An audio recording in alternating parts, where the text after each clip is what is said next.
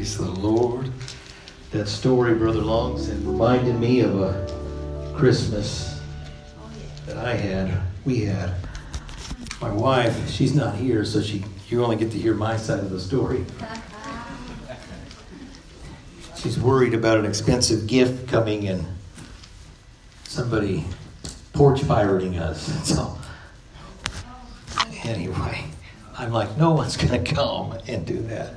But, anyway, she has her belief on that, and there's no denying her.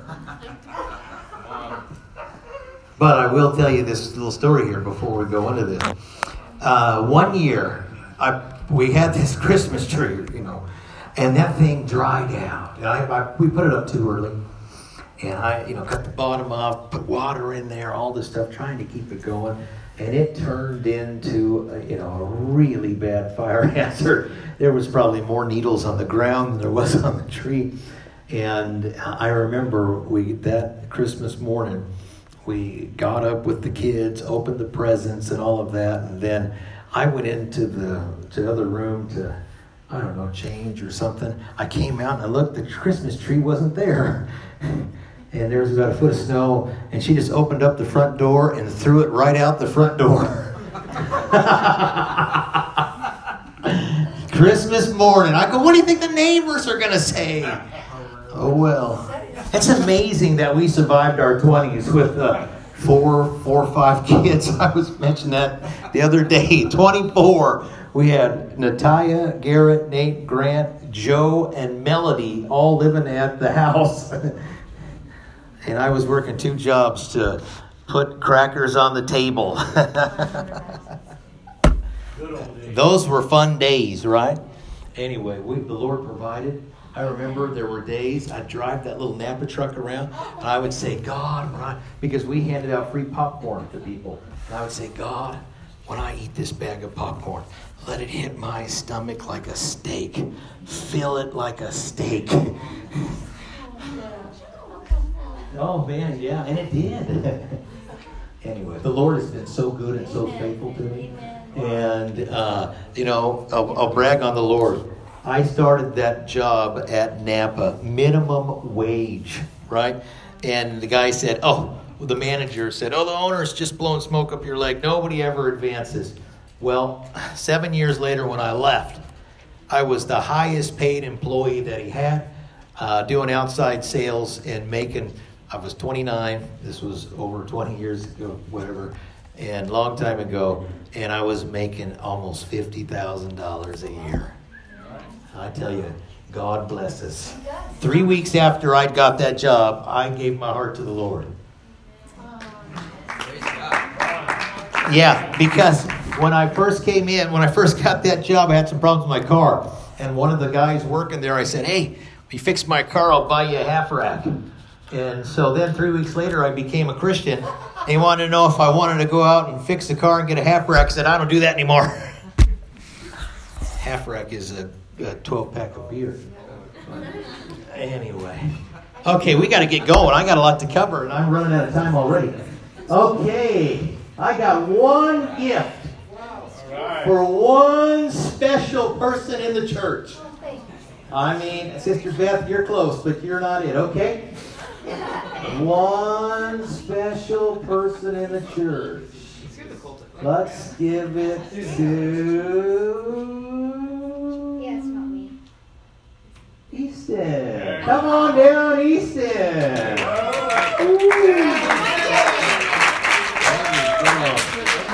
Yeah, go ahead, open it right there. What do you mean there's nothing in there? Dad, hey, I am his gift. Hey, go sit down. I really am. I'm his gift. I tell the kids for years, you don't need anything for Christmas. You already got me for Dad. What else do you want? No, but here's the truth. The truth of the matter is, Easton, here's your gift, buddy. If you look closely at this mug, I did not shave this morning. Last week, he was on me. Dad, why don't you grow out a beard? Don't you know that God put hair on your face because you're a man? Why don't you grow a beard out and be manly? I'm like, so I did all, I like, and it just wasn't going anywhere. Then my wife jumped in. It was a 2-on-1. And I'm like, I'm not. So here's what I'm doing. Just for you. I am not shaving. Now, let's see, today, so by Sunday, that'll be 5 days. When you see me Sunday, I'll still have a suit on. But I'll have 5 days of whiskers, and it's all for this boy right there. There you go. All right. Now, I got appointments on Monday, so I might shave Sunday night. All right. That's just, isn't that the best gift a father could give a son right there? So I'm doing it all for you, buddy. All right. All right. I got to get going. I got a lot to cover. Amen. Let's see. I'm going to talk to you tonight about something that is dear to my heart. Oh, we got to get this up and running, don't we? What's the app? Okay. Is that what you do like all next year for a full year? Oh, I think I missed it. Hold on.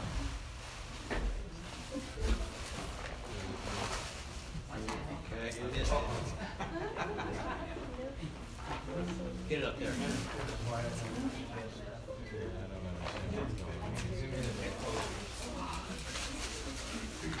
Come on.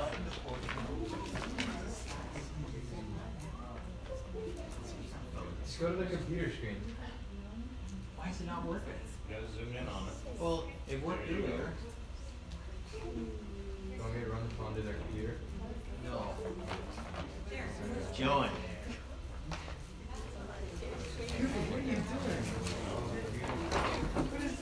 Okay, let's put the present up. It's being a distraction.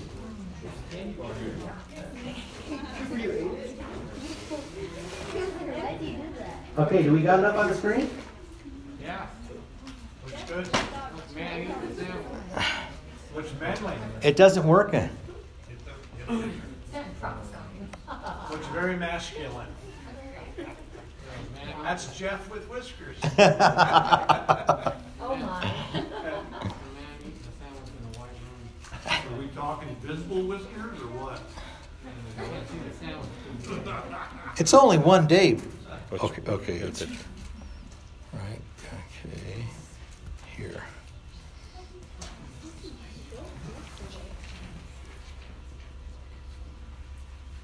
Hey! Woo! A story close to my heart. Oh, yeah. Yes. Come on now. Now this is going to be the Christmas story that you probably have never heard before. In fact, this is going to be Daniel's Christmas message. Did you ever read the story of Daniel and see the Christmas message in there? Well, we're going to go over that. So if you allow me, let's pray. Heavenly Father, thank you, Lord God, for the opportunity to be here tonight, Lord. I pray, God, that revelation and understanding would go forth. Lord, we desire one thing, to honor you and to lift you up and to give you all the glory, Lord God. I pray that you would bless this message and bless the congregation, your people, in Jesus' name. Amen. Praise God. Really, the Christmas message is in there. And I hope to bring it out in a way that perhaps you've never thought about. Amen. So where does this story come from? This Daniel? Well, the book of Daniel, that's kind of a neat picture, isn't it? Yeah. The book of Daniel, it is not a long book. It's a short book if you've never read it. And it is very exciting. There's all kinds of crazy things that happen in that book. And we're going to go over one of them today. So where would you find it? You find the story of Daniel in the Bible. So this isn't just a fairy tale. This really happened. And God thought it was so important that He put it in there for you and I today. Amen. Because He wanted us to know the Christmas story. Where do we find it in the Bible? We find it not in the New Testament, but we find it in the Old Testament. So if you happen to pick your Bible up, you probably wouldn't even pick your Bible up. You just pick up a phone and look for it that way. But anyway, it's in what we refer to the Old Testament. Amen. So how does the story begin? Well, the story begins with this. There is a giant world empire, okay? And it is taking over the kingdoms of the world, and eventually it takes over God's people, Israel, and it takes over Jerusalem. Now imagine that. This empire that they don't follow God, and they come in and they totally lay siege, burn everything down. It'd be like somebody coming in and burning down our church and then hauling all of us off as servants and slaves. And this is what happened. And so the story of Daniel is about 4 young men that after they were carried away to Babylon, that the king made them wise men because they were like you three. Really smart and well-behaved. And so the king said, there's something special about these 4, and I'm going to make them. But they were forced out. They didn't get a chance to grab any family photos or anything like that. They had to just leave. Take what they had. Well, this is Babylon. Fortunately, they didn't get the nice apartment, the condo over the water. Okay, that's where the Babylonians were living. They were in the slums, if you will. Okay, but this is one of is it the 7 ancient wonders of the world, they call it? Right, the Hanging Gardens of Babylon. Pretty amazing.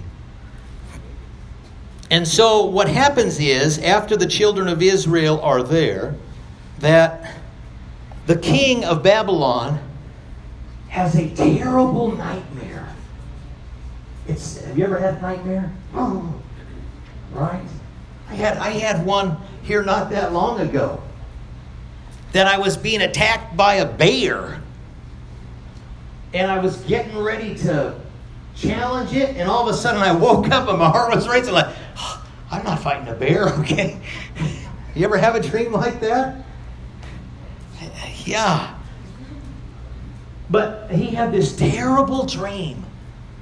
And when he woke up, he couldn't remember anything about it, other than his heart was racing, a spirit of fear and anxiety was over him, and he couldn't remember anything about this dream. And so you know what he did as a king? He called in all of his wise men. Here they are right there. They said, what can we do for you, king? He said, I had a terrible dream last night. I need you to tell me what it means. And they said, we will do it for certain. First, tell us your dream and we'll give you the interpretation. You know what the king says? He says, I'm sorry, boys, but I'm not going to tell you my dream because I don't remember it. I want you to tell me what it is that I dreamed and then give me the interpretation. We're lucky. We found some old Polaroids of some of their faces. There's this guy right here. Right? He's like, say what? You want me to do what? You want me to tell you what you dreamed about and then give you the interpretation? Another one said this little guy. Wait, what did you say? You want me to tell you what you dreamed about? Hold on. I mean, I've dabbled into a little bit, tomfoolery with my wife when she'll tell me about her dreams, and I'll get all serious. Well, really, probably the interpretation of that is this, right? She knows that I'm just kidding her. But there's no way. And those guys said, "Are you kidding me? King, there's nobody that could do that except for a God. And gods do not reveal themselves in the flesh." Whew. Boy, they were so close, but yet so far away, right? So, immediately the king puts out a decree. Look at those guys. "For this cause the king was angry and very furious, and commanded to destroy all the wise men of Babylon. Off with their heads." Now there was a few of them that weren't there. Daniel and his 3 buddies. But the decree went out. And so the soldiers came to Daniel to grab him, to kill him. And Daniel, he said, "Hold on a second." He's probably a little younger than that. He says, "Hold on a second. Tell the king, give me some time and let me pray about it. Let me see if I can find the answer." And so what he did is he called his 3 friends, and they began to pray to the one true God who reveals the secrets of man's heart. Now I want you to think about this. Daniel was praying, "God, don't let us die. Tell me the dream that he dreamed." Think about that. Oh, give me the dream that this person dreamed. I don't know what it is, but that is pretty deep. What that tells me is this. Not only does God know all of our thoughts, but he knows all of our dreams.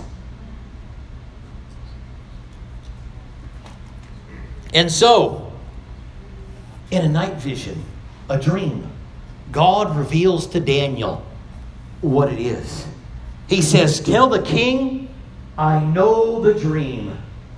And the king calls for Daniel, and he brings him to his throne. And I love what Daniel does. The first thing he does is he tells the king, "Here's your dream." Can you imagine what that king must have felt like? Fear running up his spine. Suddenly now his memory starts to kick in. And then he goes on, he doesn't leave it just there, but he gives him the interpretation. And he leaves no doubt. He says, "For this is of God, and it is for certain."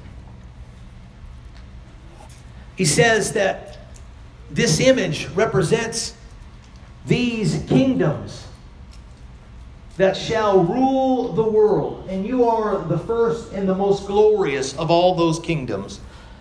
And the other kingdoms will be less glorious than yours. And we know, and history has shown, that's exactly what happened. Babylon, the Medo-Persians, Greece, Alexander the Great, and then Rome. And finally, we are at the bottom, the feet. And I'm going to talk about that for a little bit. As the funny thing is, the kingdoms are less glorious, but the metals become harder, where iron destroys. And those legs of iron. And I want to focus in tonight on those legs of iron. The Iron Legions of Rome. The Iron Legions of Rome. Have you ever heard of that? The Iron Legions of Rome? For hundreds of years, they were the mightiest army in the world. Nobody could withstand them. They conquered. They could not be beat. They were just an amazing force of army. Nobody could withstand these iron legions of Rome. I want to read this. Iron legions of Rome was a legion of the Imperial Roman army in 30 BC, about 30 years before the birth of Christ. It became part of the Emperor Augustus's standing army. It continued until the existence into the 4th century. But I want to stop and I want to talk to you a little bit about Augustus. Now, why is Augustus important? Here is a marble statue of Augustus. This was found in the 1800s at his third wife's house. They believe that this was carved somewhere around 2729. They think it's a copy of a brass or copper one that they had before. But that is 2,000-year-old statue. This is his bust of his face that they think was around 27 BC, somewhere around there. Let me give you a little bit of background about Augustus. Augustus was born Gaius Octavius. So his name was Gaius Octavius, okay? Into an old and wealthy equestrian branch of the plebeian gens Octavia. His maternal great uncle, so the uncle on his mother's side, was Julius Caesar. He was assassinated in 44 BC. And Octavius was named in Caesar's will as his adopted son and his heir. Okay? Afterwards, Octavius took on the name Gaius Julius Caesar, and also, or was called Octavius. Now, let me explain a little bit of a history on the Roman Empire. Rome started off as a kingdom, and then it turned into a republic, and then it turned into an empire. Okay? And the first emperor of Rome is this guy right here. He is the first emperor of Rome. Before he gets the power of Rome, Rome had been in a tragic civil war. There were 3 men that were fighting over it, and it led to the death of Mark Antony, Cleopatra, the last pharaoh of Egypt, right? And so here is where I think this might make some sense. In the summer of 29, Octavian returned to Rome. He was 34 and in command of all of Rome's 60 legions, and respected by the legions rank and file. He brought with him from Egypt a wealth of treasures and 2 annexations. So he conquered and took in Egypt as a territory of Rome. And what's that word right there? Anyway, opposite Italy across the Adriatic Sea. His fellow Romans, here we go. His fellow Romans believed they had seen the end of war and strife. They had hailed him as the Prince of Peace. Rome had been in a terrible civil war for years, and he came in and ended the wars. And in fact, they credit him for a 200-year reign of peace in Rome, the peace of Rome. They titled him the Prince of Peace. Guess who was the emperor during the birth of Christ? Augustus, the Prince of Peace. And benefactor of mankind. Celebrations lasted for days. Animals were sacrificed to Rome's gods. The Senate gave Octavian the permanent title, Commander Imperator, from which the English word emperor is derived. He is Rome's first emperor. Listen to this. Some inscriptions from the time still survive today. Augustus proclaimed that his reign would be a time of salvation for all people.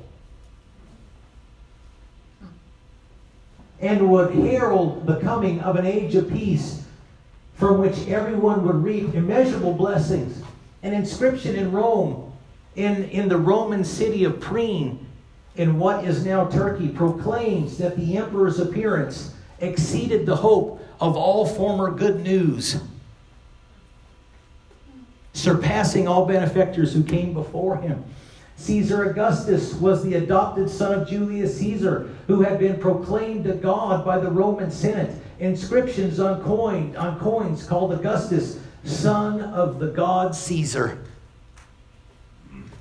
Inscriptions on imperial temples called him Savior and said the Pax Roma, that's the peace of Rome. That's what that means. Brought by Augustus, delivered the good news of peace on earth. Wow. The empire that controlled the world thought that they were bringing in peace without the Prince of Peace. Does it sound like maybe something that might be happening today? Yes, amen.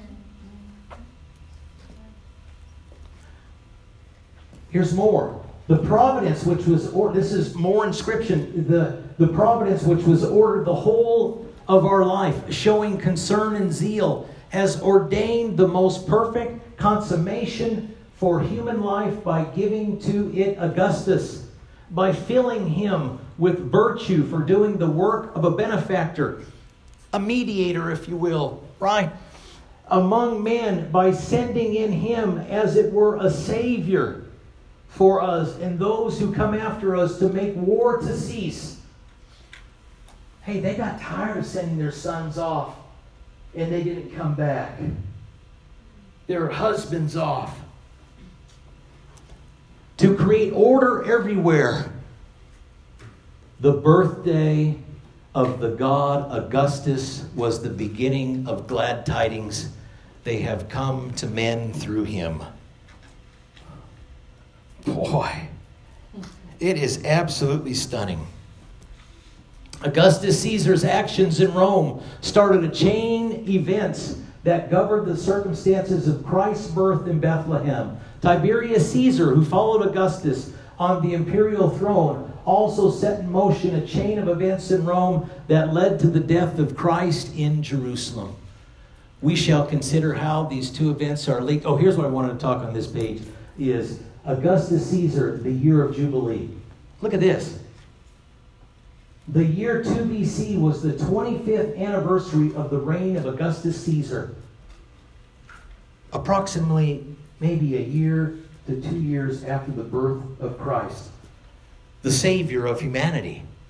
And the 750th anniversary of the founding of Rome. Rome had been around a long time. Romans throughout the empire celebrated for a year and called it the Jubilee Year of Augustus. The pastor just preached on the Jubilee. Amen. It's just amazing. But I'm here tonight to declare unto you the Word of God. The Bible tells us, for unto us a child is born. Unto us a son is given, and the government shall be upon his shoulder, and his name shall be called Wonderful, Counselor, the Mighty God, the Everlasting Father, the Prince of Peace. This world will never have peace unless the Prince of Peace sits on its throne. Amen. And so when the world was declaring its own peace, they had missed the God of the universe who was sending on that, as we now celebrate today on Christmas, the Savior of the world. I want to park here for just a minute, and I want to say this. The Bible goes out of its way to talk about Jesus being born in a manger. And the reason it gives is because the place where they were, they had no place to stay. So they went to a hotel, an inn, a motel. And the rooms were full. And so they ended up having to stay with the animals. Well, there is a teaching that goes on today that I cannot take part of. And I hope you don't either. I heard it a few years ago. And it's actually being taught in Christendom. And that's this, that it was very common for people to be born in stables back then. That is a lie. If it was so common, then we would find language of that in the Word of God. Luke would not go out of his way to tell the reason why he was born in a manger, right? But he is the flesh of the Almighty, the King of Kings and the Lord of Lords. He could have been born in great favor like the world's Prince of Peace, Augustus, at the time. But not very many people can relate to somebody that's born in a palace or born in a castle, right? But we can relate to somebody of common means who's raised in the house of a carpenter. Amen. I want to tell you this, what the Word of God says about the Messiah. It says this in Philippians 2:7 is what I want to read. But made himself of no reputation. This is God manifested as a man, our Savior Jesus Christ. He made himself of no reputation. Right?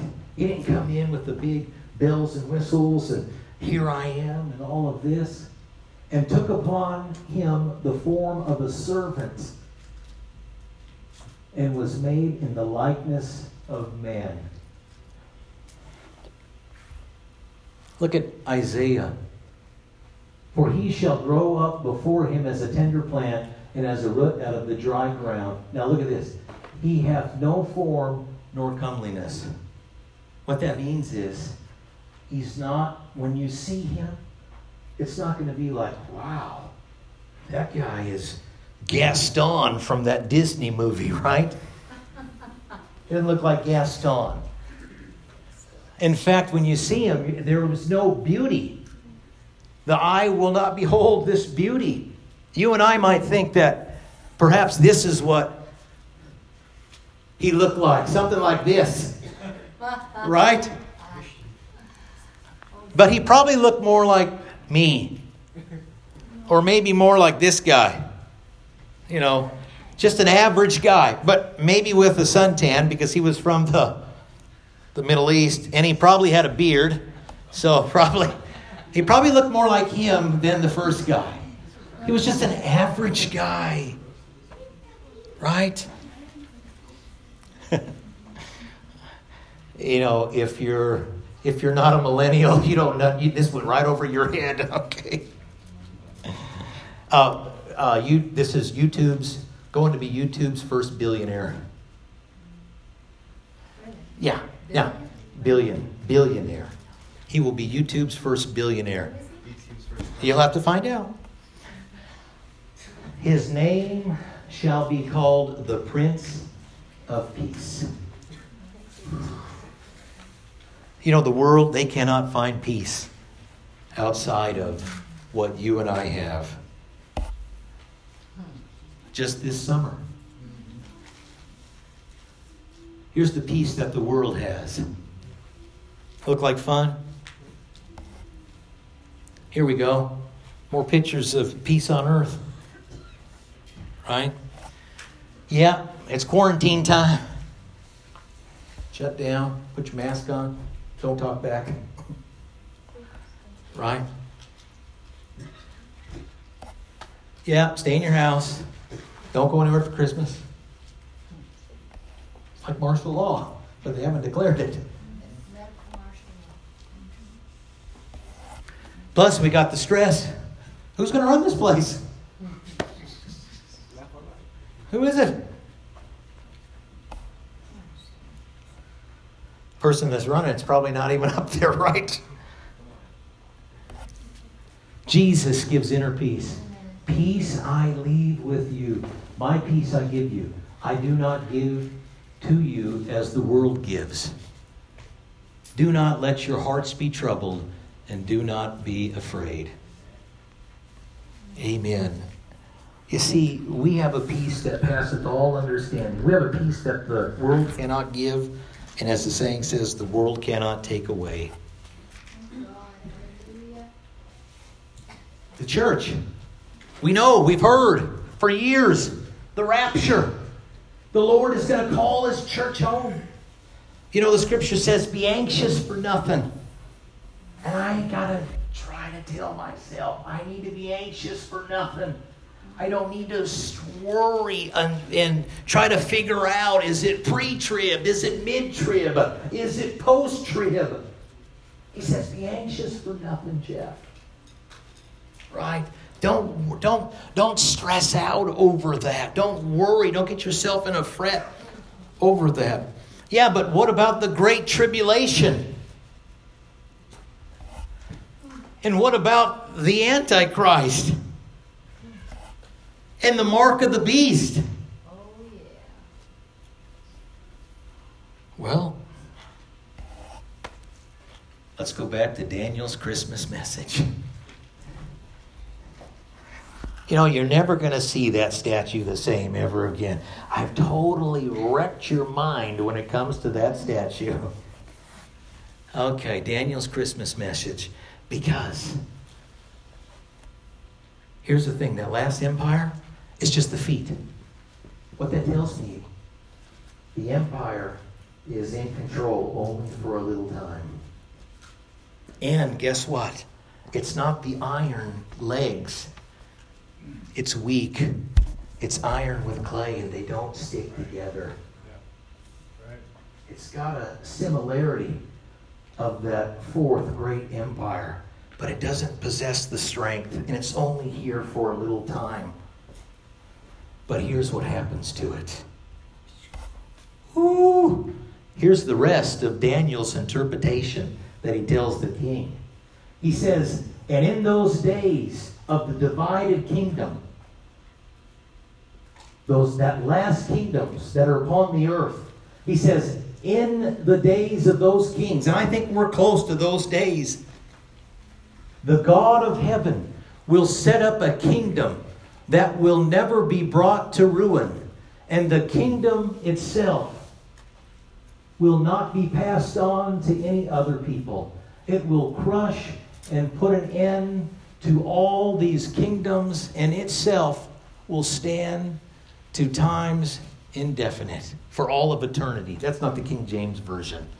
But here's what I want you to know. The Christmas story, it started in Bethlehem, yes. But I want you to know that the Christmas story is fulfilled when that little baby that was born as the Savior comes back as the King of Kings and the Lord of Lords, and He sets up His earthly kingdom upon this earth for 1,000 years. Woo! And at that time, there will be peace on earth. And that's when the lamb will lay with the lion, and the child will have a pet serpent, and it shall not harm them, the Bible says. This is where we're going, Brother Ali. Wow. This is the Christmas story. Amen. You see, that little baby, it grows up and it comes back to set a place, a kingdom for all of His children. That we have true peace on earth. You see, there is coming one that will be like Augustus at this last time. And he will try to declare peace upon the earth. And he will do it void of God. Just like Augustus did 2,000 years ago. And at the apex of His kingdom, and at the apex of His glory, the Lord is going to crush it.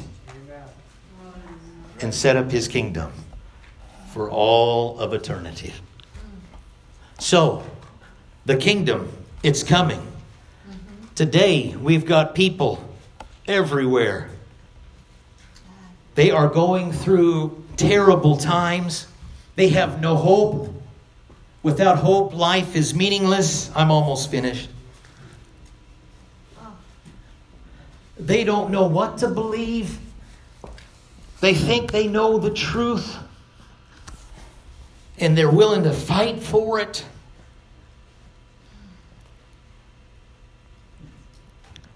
What they need is hope. They have no hope. You see, the church, you and I, we have hope. Because we have the book. We have the Lord Jesus Christ in our hearts. Right? We can't be deceived because we know His voice. I've spoken to Him. He's touched me too many times. I know the direction of His Word and the leading of His Spirit. And so we as the church, we have one mission and one call. It is to give this hope and to spread this hope. Now, I have been racking my brain to try to come up with an outreach for the church for this next year. And last Wednesday, as the pastor was teaching, and he read some scriptures, and it really opened up my mind. And he was reading about it. You have to sow at the daytime and in the nighttime. And the only time revival stops is when the sowing stops. And so, I got this great idea as I was sitting there. I was so excited about it. I told the pastor, I said, I got a great idea. I'll call you tomorrow and tell you about it. And I told him, and he said, let's do it. Here's what we're going to do. Amen. Starting. First of all, get your phone out. Get your phone out. No guesses. Get your phone out. If you don't have my phone number in there, I want you to put it in there. Brother Jeff. And that's Jeff, not Geoff. Brother Jeff. Here's what we're doing. We're going on the offense. We're going to sow seed. All right. And even when they say you can't sow seed, we're going to do it. And we have a plan in mind. It's 100 souls in 100 days. All right. Woo! All right. You know, they're talking big. Biden's talking big about what he's going to do in his first 100 days. It's nothing compared to what the church here at the Tower of Pentecost is going to do in its first 100 days. Amen. It's 100 souls in 100 days. Here it is. This is the goal of the church. What we are doing is this. We want to invite 100 souls to fellowship in a service with our church. We are going to go out and invite 100 people to church. 100. First I thought, maybe we do it a month. Then I started thinking, maybe did we even invite 100 people this last year? I thought, let's do 100 souls in 100 days. Oh, I was just excited sitting back there, feeling the Lord and thanking God. 100 souls in 100 days. So here's how it works.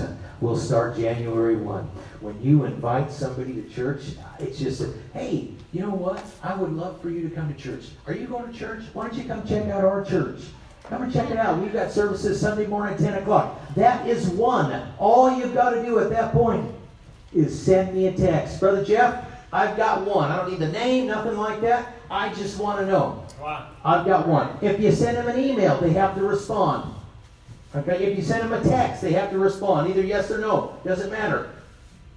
So I don't want blanket emails and blanket texts and all of that. Those don't count. But a lot of people text. So if you text and you say, hey, we're having a special service Sunday, 10 o'clock.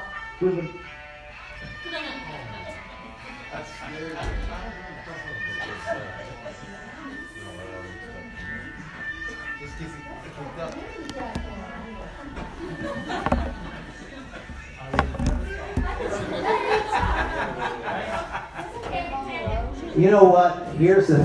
I was at one, I won't tell you. I was with, he doesn't go to this church, but he does go to church. And all of a sudden, the phone went off, and it was, wicked woman. It was his wife calling.